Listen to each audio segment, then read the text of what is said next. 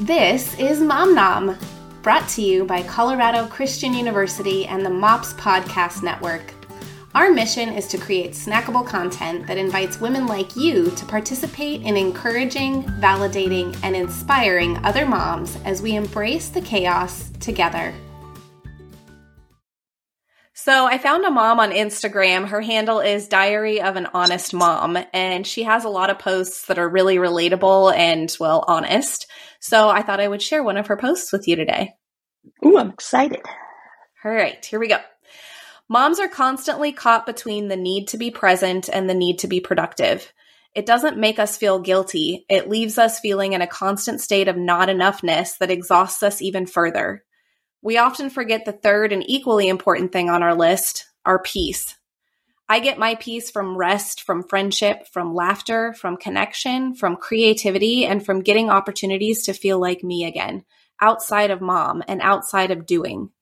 Peace, presence, productivity. We can't do them all at the same time, and yet so often we feel as though we should. I often find that it's in the trying that I feel most not enough. We can talk about society's unrealistic expectations, the roles of our partners, and the other systems in place that make it harder to be a mother and make us feel pressured to do it all. But I want you to know that you really don't have to do it all, and you don't have to do it at the same time. You can tell your kids no. You can leave the dishes. You can cancel plans. You can choose to sit down. You can do the one thing at a time or do the easy thing. You're still enough. And when you get opportunities to feel peace, it's going to help you when it's time to be present or productive. Man, that is so good and so succinct. I think for me, I find myself always feeling like peace and presence fall on the other side of getting things done. I'm definitely wired as a doer. And so that is so fascinating to just sit in, like, you can't have all three at the same time, because I always like that.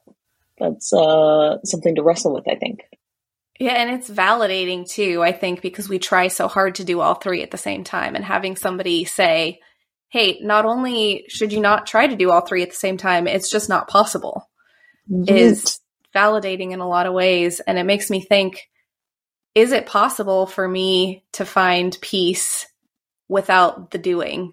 Can I leave the dishes and still find peace? It's interesting because early in our marriage, because I'm such a doer, my husband, who really values quality time, and truthfully, I do as well. He was like, in the evenings, we need to have like set aside time together, and whether that's watching a show or playing cribbage or chatting, just not actively doing things is something that's woven into our daily routine together. And I'm grateful for that, because it's just so against the natural tendencies that I have. But it does mean I'm leaving dinner dishes oftentimes, and there is still probably not a level of guilt with that I'm used to. Like, I tolerate. I don't know that it goes away. That's interesting. That's a good practice to have. But yeah, if you're carrying guilt with it, you don't really find peace in it, because where there's guilt, there isn't any peace.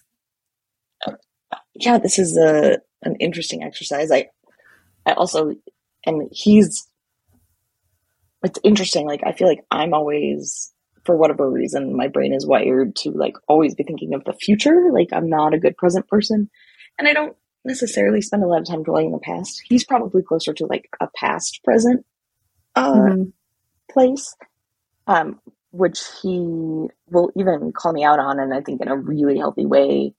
Like, I'll be at the zoo with the kids, and so the activity should be a present activity, but I can even turn that into a to-do list of like, okay, we have to see the next animal and the next animal, right? Then we have to do back, and we have to, like, instead of which to me is almost my brain jumping to like forward thinking of like, okay, we have to do this and this and this, and it's like this running list, whereas that takes away both presence and really a level of peace as well, because the constant spin is just not peaceful.